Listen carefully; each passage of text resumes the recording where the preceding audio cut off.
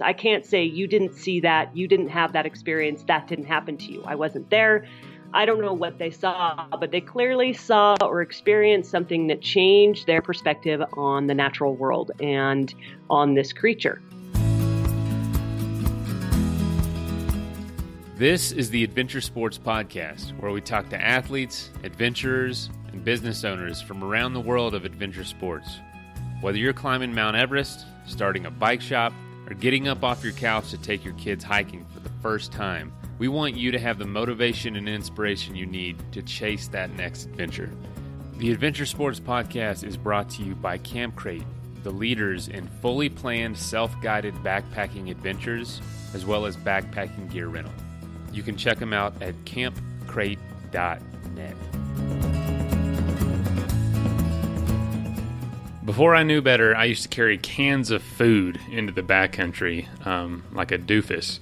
Obviously, I don't do that anymore. I use freeze-dried food, and I really only use Peak Refuel, the best backpacking food, the best freeze-dried food in the world. And if you keep listening to the episode, I can show you how to save 20% off an order if you want some. I know what you're thinking. Looking for Bigfoot? That's an adventure sport? Yeah, we're kind of getting outside the world of adventure sport, but it was a very, very interesting story that we stumbled across with a podcast series called Wild Thing. And it's produced and recorded by Laura Krantz, a former NPR producer and editor. And the recording itself, I, like an idiot, forgot to press record about a minute and a half into the interview. That's like 3 times I've done that now. But anyway, what Laura is saying at the beginning is, which I'll just give you a quick backstory. She's, a reporter, a journalist. She has that kind of mindset. And she is reading an article about a very highly educated, highly professional Bigfoot researcher, Grover Krantz. And she thought it was pretty odd that he and her shared the same last name. So she did a little more digging and realized that she was related to him and started looking into his life. He had passed away in 2002, but she wanted to learn more about this world of Bigfoot researchers, scientists even, people who you would never expect would be believing in this.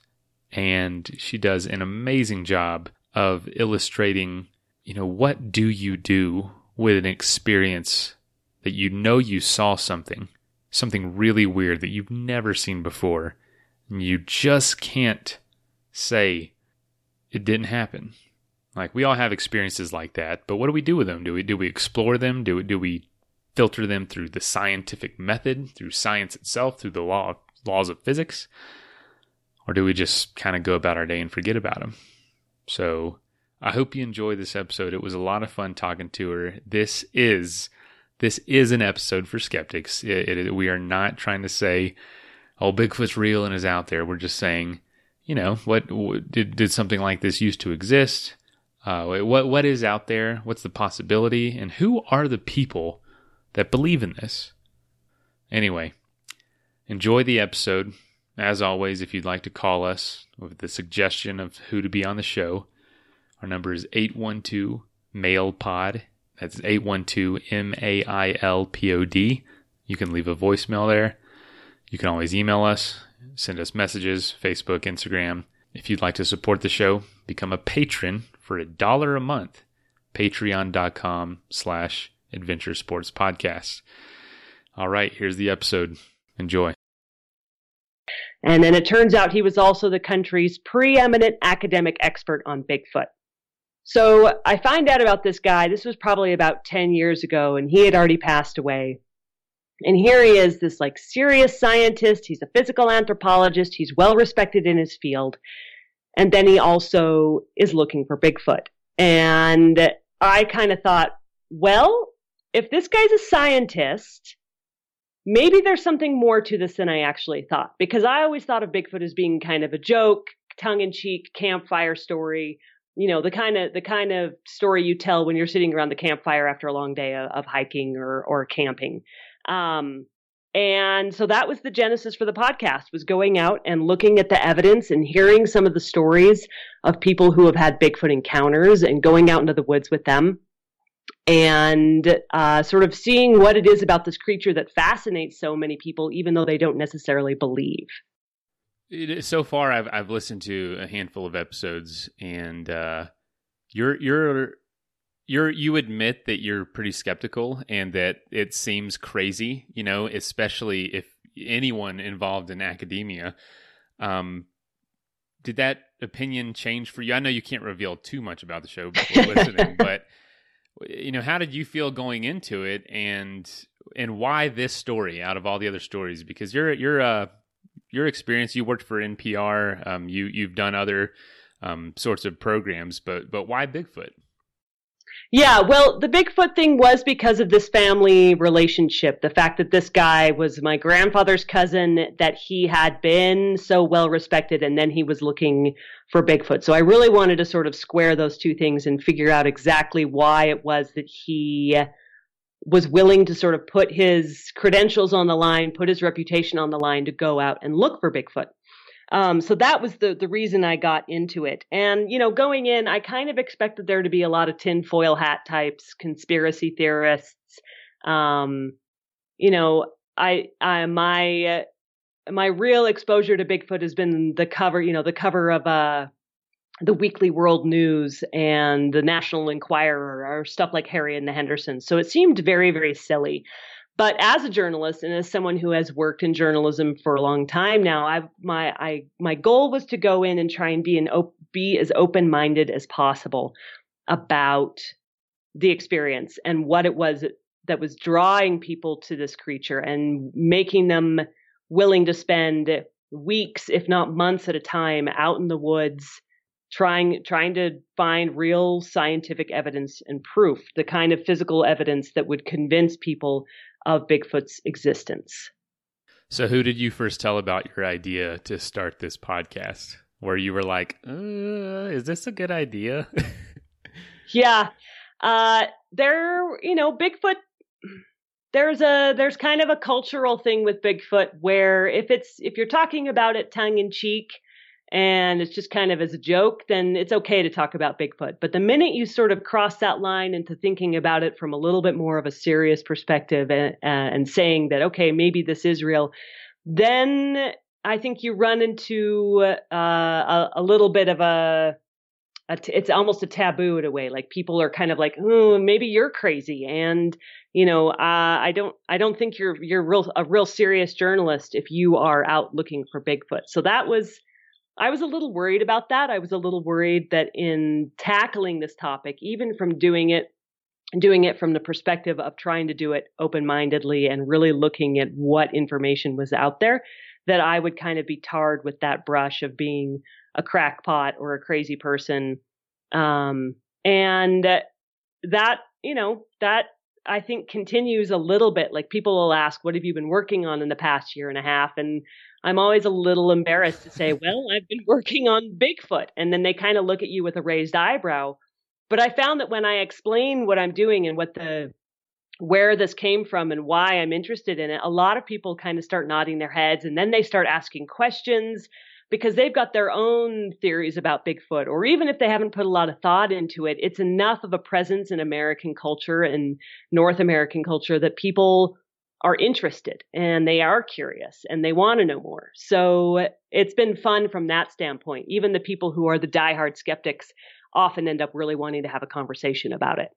Well, you present it in a really interesting way, and you're right. I mean, the I believe stickers, I see them all over cars. It's a huge part of our culture, or at least growing. When I was first heard about the podcast, I was like, okay, all right, is she serious or what? Because, most people are probably pretty skeptical.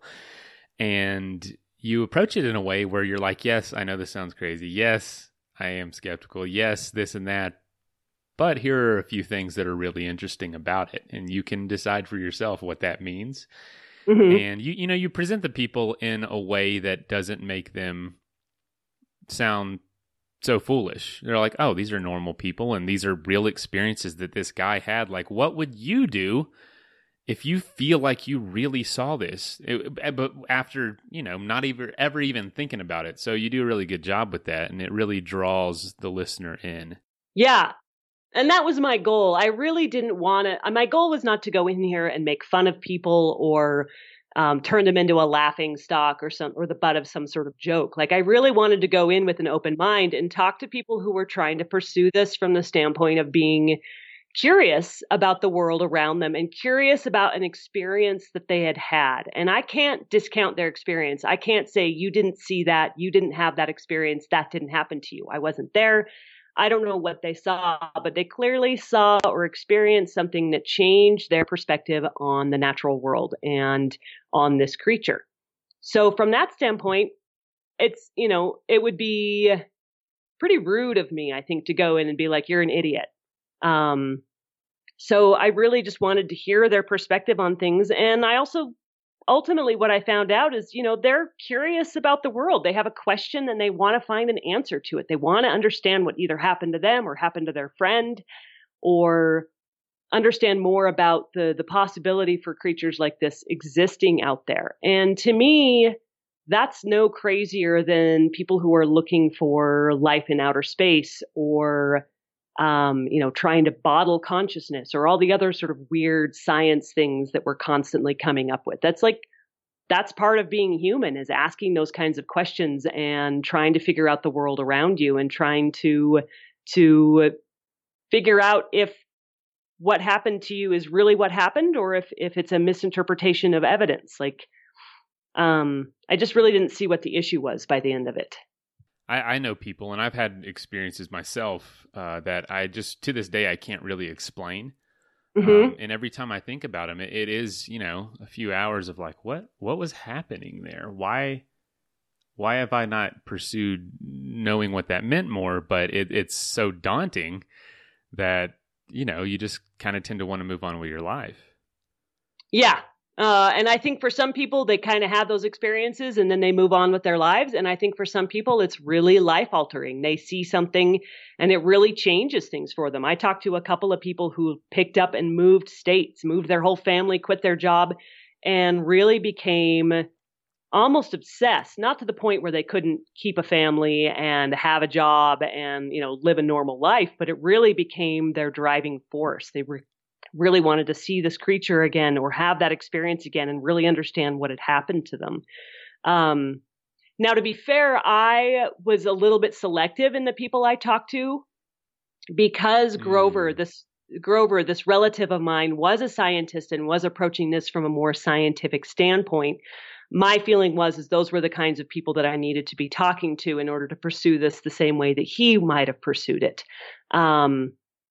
So if someone said that Bigfoot was dropped off by aliens, or Bigfoot exists in another dimension, or Bigfoot travels through time, I tended to steer clear of the sort of paranormal, supernatural, magical Bigfoot, because that to me was that was a bridge too far. That was something that was going to be very hard, A, to prove, and B, I didn't see how that could work. How could this be the only creature in the universe that has those kinds of attributes, whereas every other creature on the planet is pretty well stuck with the biology that it's been given?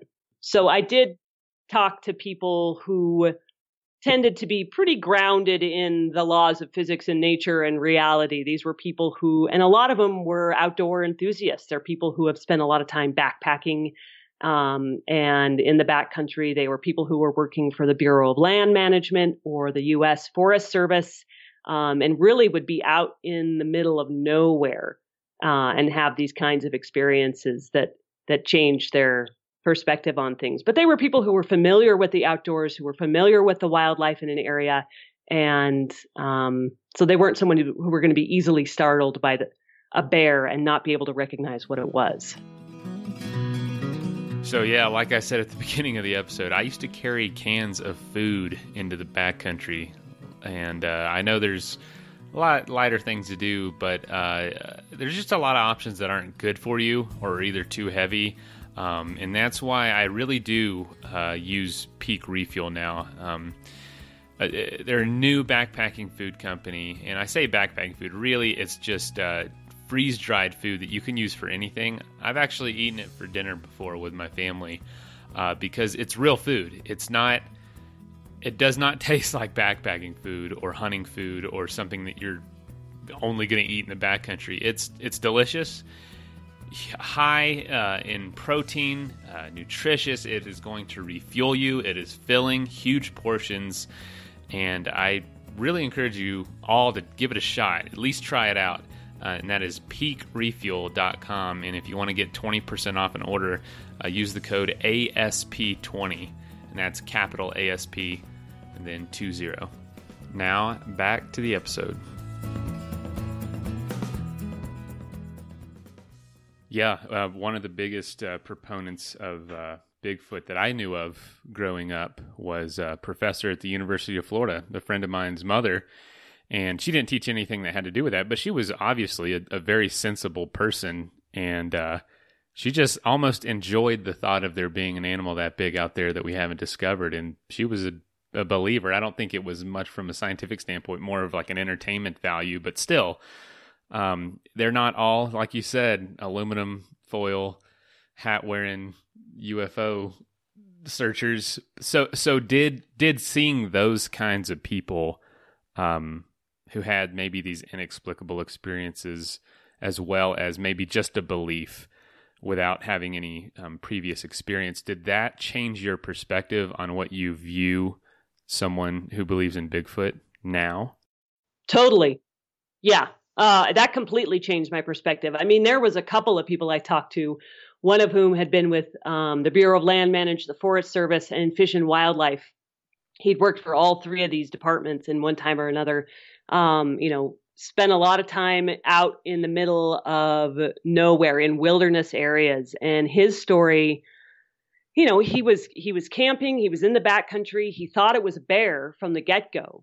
He never even entered his mind that this thing was Bigfoot, but it was behaving so strangely, and the experience was so contrary to any other experience he'd had with a bear, that he just, it really puzzled him. And then after he has this experience where this thing is sort of by his tent and then is throwing things at him and breathing really strangely, he goes back to his back to base camp, or back to the base, the Forest Service outpost that he was sort of working out of, and he mentions this to his boss, and his boss says, "Did you ever consider the fact that it might be Bigfoot?" Because other people had called into the Forest Service and said they'd had similar experiences in this area, and so for John, this guy's name was John Mayenzinski. Bigfoot was not something he'd ever even really thought about. And then his boss made that suggestion, and the pieces kind of fell into place for him. And so to hear his story, someone who still to this day is doing a lot of work for out in wilderness areas, he really, that changed his mind. And he's very soft-spoken. He's not a braggart. He's not out there telling some sort of crazy story to try and get attention. He doesn't really bring it up in polite conversation unless you're asking him specifically about it. So to me, that really makes those stories hard to dismiss. They're too crazy to be just sort of thrown away as just made up stories. So I'm curious, did this experience producing the show make you change the way you view things that other people believe that you might have viewed before as crazy or unscientifically found? Yeah, that is a good question. I hadn't really thought about that, because I would guess some of the other ones might be like Loch Ness Monster or the Yeti or, I don't know, Chupacabra. Or maybe even religiously, I don't know.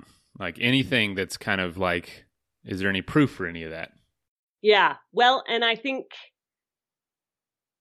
that's a hard one to answer, because ultimately, with Bigfoot, there's still that hard evidence doesn't exist. And yet you still have these personal encounters, which are hard to dismiss. So I don't know. That's a really good question. I tend to view religion with a little bit of a skeptical eye, but I think that comes more from sort of what the negative effects that a religion can have on the world at large sometimes.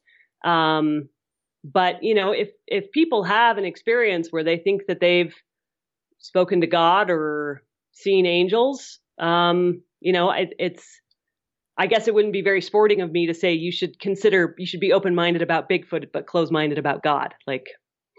That's good, because I'm pretty skeptical too when it comes to anything that I can't necessarily can be proven, or at least plenty of evidence for. But I listen to people that I know, specifically your podcast. I listened to it this morning, about 4 episodes, and it's like, man, these people are really good-hearted, sincere, and they have this belief that there is this giant freaking animal in this little peninsula. You know what I mean? That people are always backpacking in, and I was just in Olympic about a month ago, and and yeah.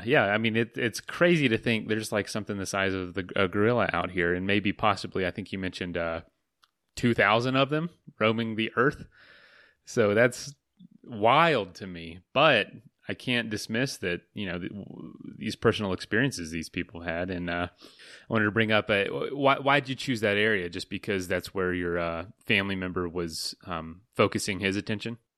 Yeah, well, the 2,000 number, I think, is for Bigfoot in general. Bigfoots, big feet. They are, it's more than just the Olympic Peninsula. Yes. Bigfoot has supposedly been sighted in every state but Hawaii, mainly because Bigfoot can't swim that far, supposedly. That is funny you say that, because I just looked up a map of all the Bigfoot sightings, and yeah, it's worldwide. The different variations of Bigfoot, from the Yeti to Sasquatch or whatever. And there were a couple on islands, and I was like, how the heck did he get over there? Yeah. And, I would imagine that there are a fair number of stories out of there that come out of the bottom of a whiskey bottle, as opposed to like an actual experience that's maybe a little sober. Right. But I would say that, it is a little hard to imagine when you think about the number of people out there in the woods with cameras in their pockets, essentially. More and more people are encroaching on these territories, are out hiking in them, are exploring them. And that certainly does lower the possibility of something like this existing, since there hasn't been the kind of conclusive evidence and photographic evidence that would really, settle this matter once and for all. The reason I ended up on the Olympic Peninsula is partially because that's where Grover, my relative, did some of his work, but also because when I went out there, or when I was doing the research on this, I was invited to come look at these giant ground nests. And this timber company owned a bunch of land out adjacent to the Olympic National Forest. And it's private timberland, gated and locked. And a member of the family that owns that land was out doing a timber survey. And he was kind of walking through, looking to see which trees they were going to be cutting for the next harvest. And he came across these giant nests, and they were basically 9 feet across. They were ground nests, and they were very intricately woven. They look like birds' nests, like much more, not just like a heap of debris, but sort of deliberately manipulated and put together. And this is a guy who's been out doing this job for decades now, and he hadn't seen anything like it. So he's kind of scratching his head about the whole thing. And then he goes to, he calls up the Department of Natural Resources in Washington, and he calls up this group called the Olympic Project, which is the sort of local Bigfoot research group. And the representatives from both of those groups came out. They're all scratching their heads, wondering what this is. It doesn't look like a bear bed. It doesn't look like a deer bed. And so the timber company says, okay, we're curious enough about this that we're going to give you 5 years to figure out what these things are. We'll go log somewhere else. We're going to give you keys to the land, and we'll let you do this for 5 years. But at that point, we've got to come back and we've got to do the harvest. So this was about 3 years ago now. And the Olympic Project sat on these nests for 2 years because the nests had been freshly made. All of the flora in it was fresh. It was green still, had been freshly broken off. And those nests were basically maybe a month old at the most. So they kind of thought, all right, well, whatever made these might be coming back. So they sort of sat on them, not literally, but like sat near them and observed them for a couple of years to see if whatever made them would come back. Nothing did. So then they brought in another Bigfoot specialist, a guy named Jeff Meldrum, who's an anthropologist at Idaho State University and who kind of picked up the mantle from my cousin Grover. And he came out and looked at him and was also kind of confused. He said they look a lot like gorilla nests, because if you go online and you Google gorilla nests, you will see gorillas making these big ground nests. And it's something that's taught. Like they teach the younger generations how to make these nests. You can actually see video of them weaving these things together. So again, nobody can say definitively that these were made by Bigfoot, but they are definitely weird. And so the decision was to take some samples from those nests and ship them off to a lab at New York University, where there is a molecular primatologist out there who runs DNA analysis. And so that's a big part of the storyline for the podcast is trying to figure out what these nests are. So I assume you won't share your views of that right now, of what those nests I don't want to give away the ending.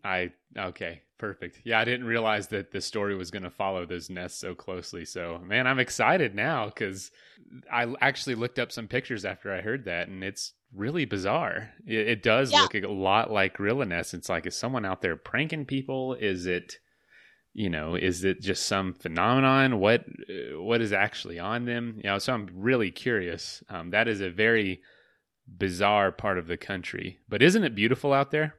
Oh my gosh, it's totally gorgeous. And while I was up there, I had a chance to go up to what is it, Cape Flattery. Okay, yeah. And man, what a view from that! That is just like, that's so beautiful up there, and just the view out over the water and like that pristine forest, like it's phenomenal. I really loved it up there.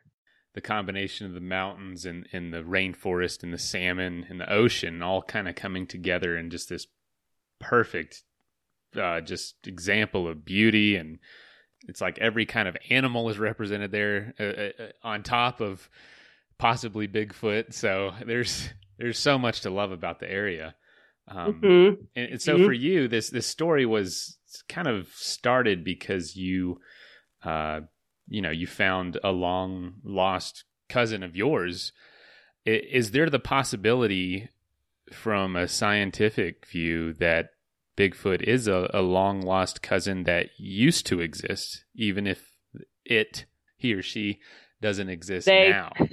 That's what I'm looking for. Actually, that was one of the questions I was really interested in exploring, actually, because the flip side of a lot of the eyewitness accounts is that there's also a tremendous number of Native American and First Nations accounts, and they go back centuries. They go back to colonial times. So then you start to wonder, okay, well, maybe there was a creature once upon a time, even if there isn't one now. And if that's the case, where would it fit in the evolutionary tree? Would it be related to us? Is it more closely related to other species? And so the second episode, I really spent a lot of time exploring the evolution of all of this and trying to figure out where and how Bigfoot would fit into the overall phylogenetic tree.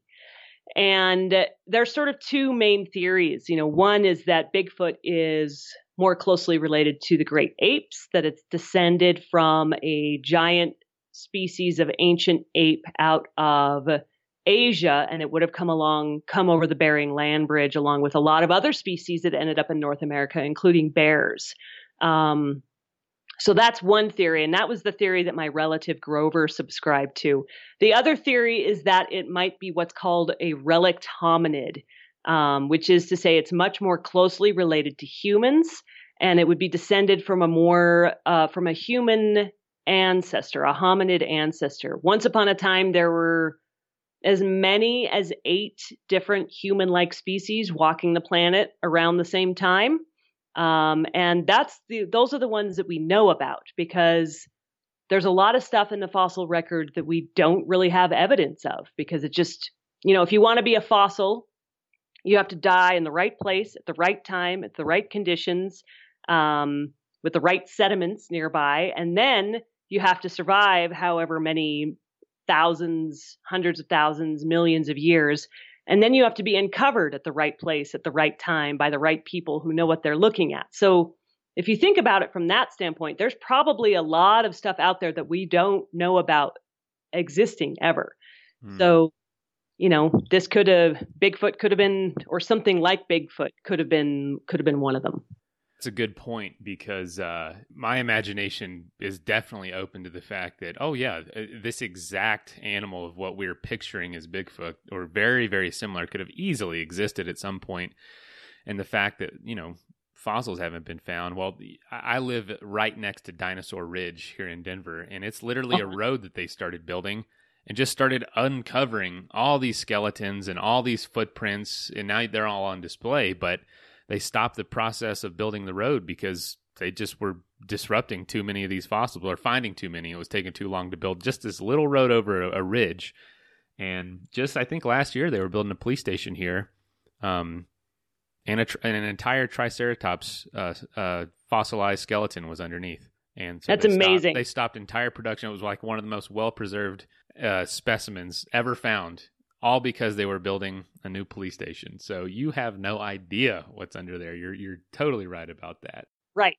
Did you enjoy the process? Was it fun? Oh my gosh. Yeah, it was a blast. I mean, not only do you get to kind of you get to kind of come at this from almost like you're a little kid. Your goal is to sort of suspend your disbelief, suspend your previously held opinions on it, and to just go in and ask questions and be curious and get to know these people and learn about something that's very important to them, and go out into the woods with them on adventures and hear their stories. And it really was a lot of fun. I enjoyed talking to people a lot more than I kind of expected. I was a little worried about, are they going to trust me? Am I going to be able to relate to them? But everyone was very welcoming, and they opened up and they let me ask questions. And it really was a lot of fun. Plus, I enjoy camping. I enjoy hiking, and I got a couple of opportunities to go out and do that. And then you add on the Bigfoot element of it, and it kind of makes it a little bit spooky and a little more thrilling. And yeah, I had a blast. Time for a quick message break. So you know that this show is brought to you by Camp Crate, and you hear that name quite a bit, but you might not know exactly what it is. Basically, Camp Crate is the bridge between people who want to have a backpacking experience but don't have gear and don't know where to start with planning. They're extremely helpful. They'll rent you the gear and they ship it right to your front door. If you just have friends that are already going, but you just are tagging along, but you don't have your own stuff, or you have gear but really don't know where to go, they can help you with all that. So go to campcrate.net or send them an email at support@campcrate.net. Their whole mission is that you get in the backcountry and you have an awesome time on a self-guided adventure. Back to the episode.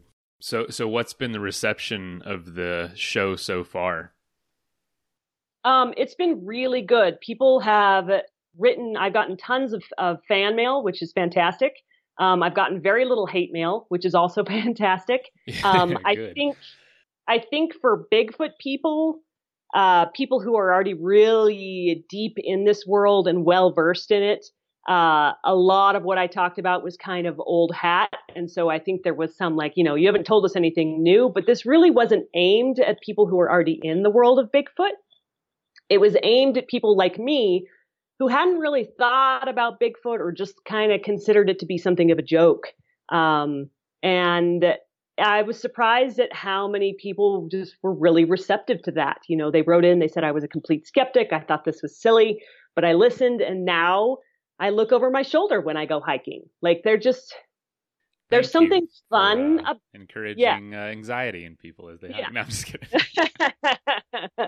I think there's something fun about Bigfoot. And even if you don't subscribe to the possibility of it, it's just, there's something very compelling about the world being wild enough and unexplored enough still that something like this could be out there. And I think that really tugs at a lot of people's heartstrings. Now, was that your goal? Yes, totally. Congratulations.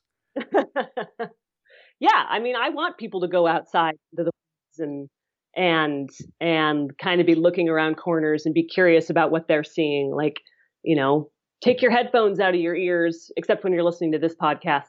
And yours as well. Yeah, both podcasts. Oh, okay.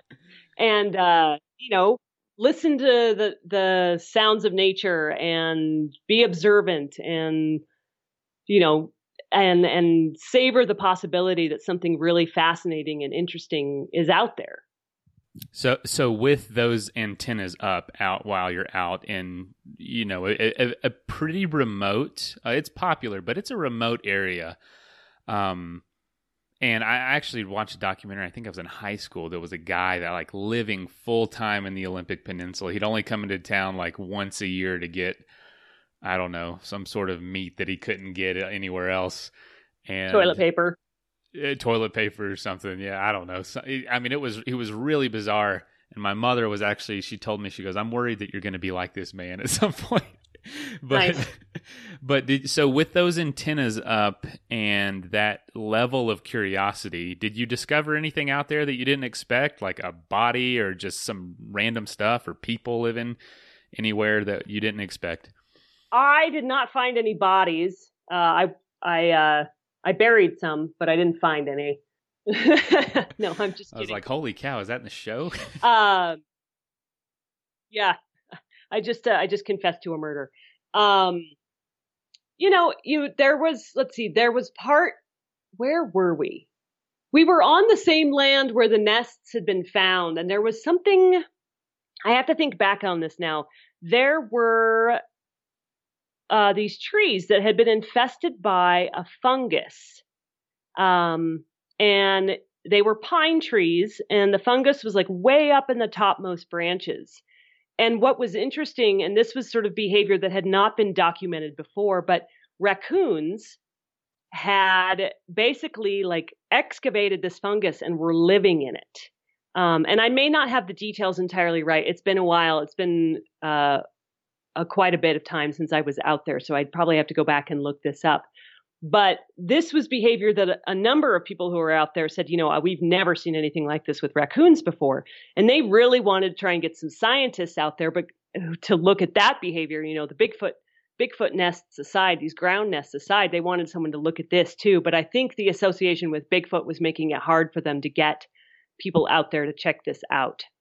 It could very well have been completely normal behavior, just kind of rare because this fungus isn't all that rare. But it's the kind of thing where it's like, these people are out looking for Bigfoot. They're out observing stuff in the woods, and then they're seeing other things that are interesting natural behaviors. And I thought that was kind of cool too.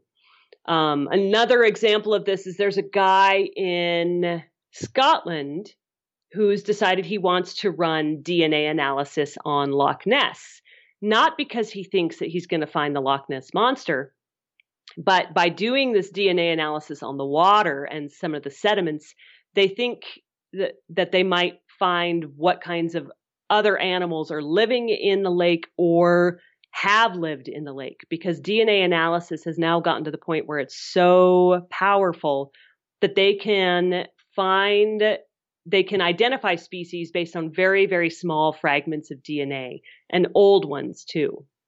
So I thought that was, that's kind of cool. Like, you're going out, you're looking for something that may or may not exist, and then you're finding out some really interesting things about the natural world. And honestly, I mean, that's probably the most positive byproduct of this is, bringing people together, getting them outside, hiking, being active, and hopefully not going too crazy trying to find this, but treating it as a pursuit that they can enjoy, kind of like you did. Yeah, exactly. And I know there are some people who are dumping a lot of time and money and energy into this. Someone I talked to, he said, there are some people who get very obsessed with this. He compared it to gold fever. If I can just find the body, if I can just get that photo, if I can just get this thing that will prove it, and they just get a little bit obsessed. But I think that has less to do with Bigfoot and more to do with people. Like there are just people get obsessed about certain things. So in this case, it just happens to be Bigfoot. Most of the people I met were pretty, they had families and jobs and other hobbies. And Bigfoot was one thing that they're very interested in, but it hasn't prevented them from living a normal life. Good. Yeah. And I think so far what I've listened to, you've done a really good job of breaking that down because, we cover adventure sports. We cover everything from climbing Everest to, getting off the couch for the first time and to go hiking. And so, obviously with stuff like that, people get really obsessive. People spend their life savings to go climb Mount Everest, which, it's super dangerous. And is it ethically wrong? So it's all this stuff. They neglect their children for it. So we try to stay away from those kinds of people, but finding that balance is really important. So this can be, searching for Bigfoot can be a sport in itself. So just, once, this is not an ongoing series. It's kind of like a serial. It's all released together at once and there's a final episode. What do you think is next for you? And has this experience shaped the way you're going to be a journalist moving forward? Let's see. I don't know entirely what's next. I'm trying to sort of figure that out right now. The last episode for this podcast came out 2 days ago. So now your listeners are lucky. They can binge on the whole thing. They don't have to wait week to week.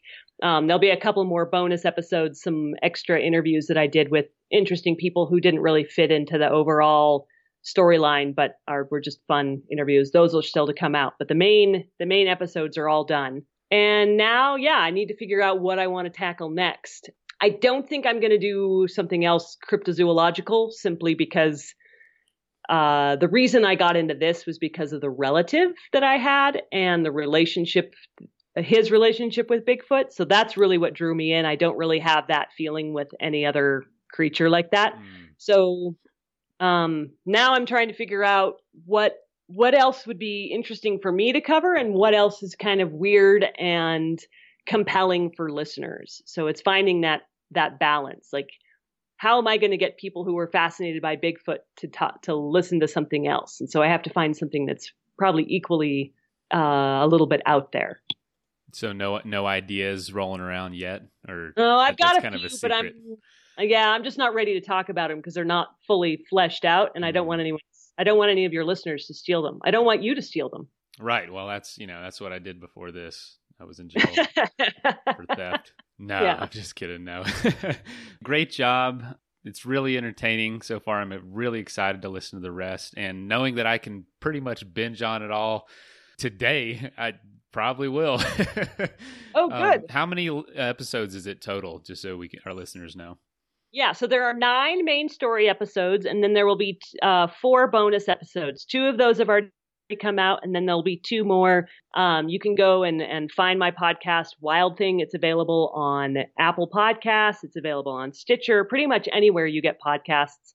You can also check out our website, which is wildthingpodcast.com. And if you don't listen to podcasts through the normal channels, you can hear it there too. Yeah.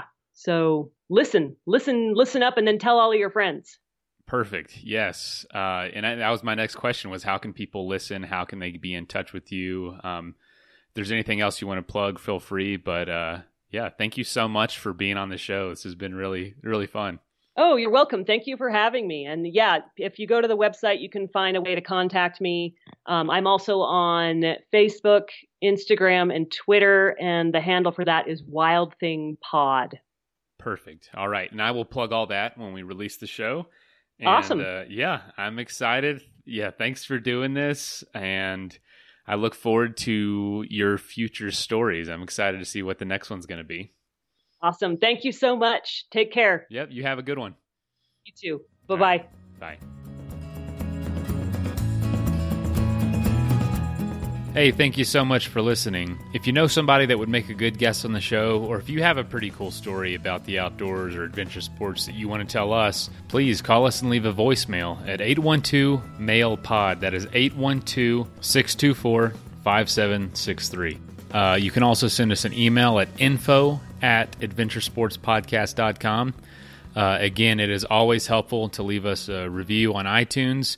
And if you'd like to be a supporter of the show, you can give $5 a month at patreon.com/adventuresportspodcast. And links for all that stuff is also in the show notes. So thanks again for listening. And y'all get out there and do something so you can be on the show one day. All right, later. Also, don't forget, if you want to save 20% off the best backpacking food on planet Earth, go to peakrefuel.com and at checkout, use the code ASP20.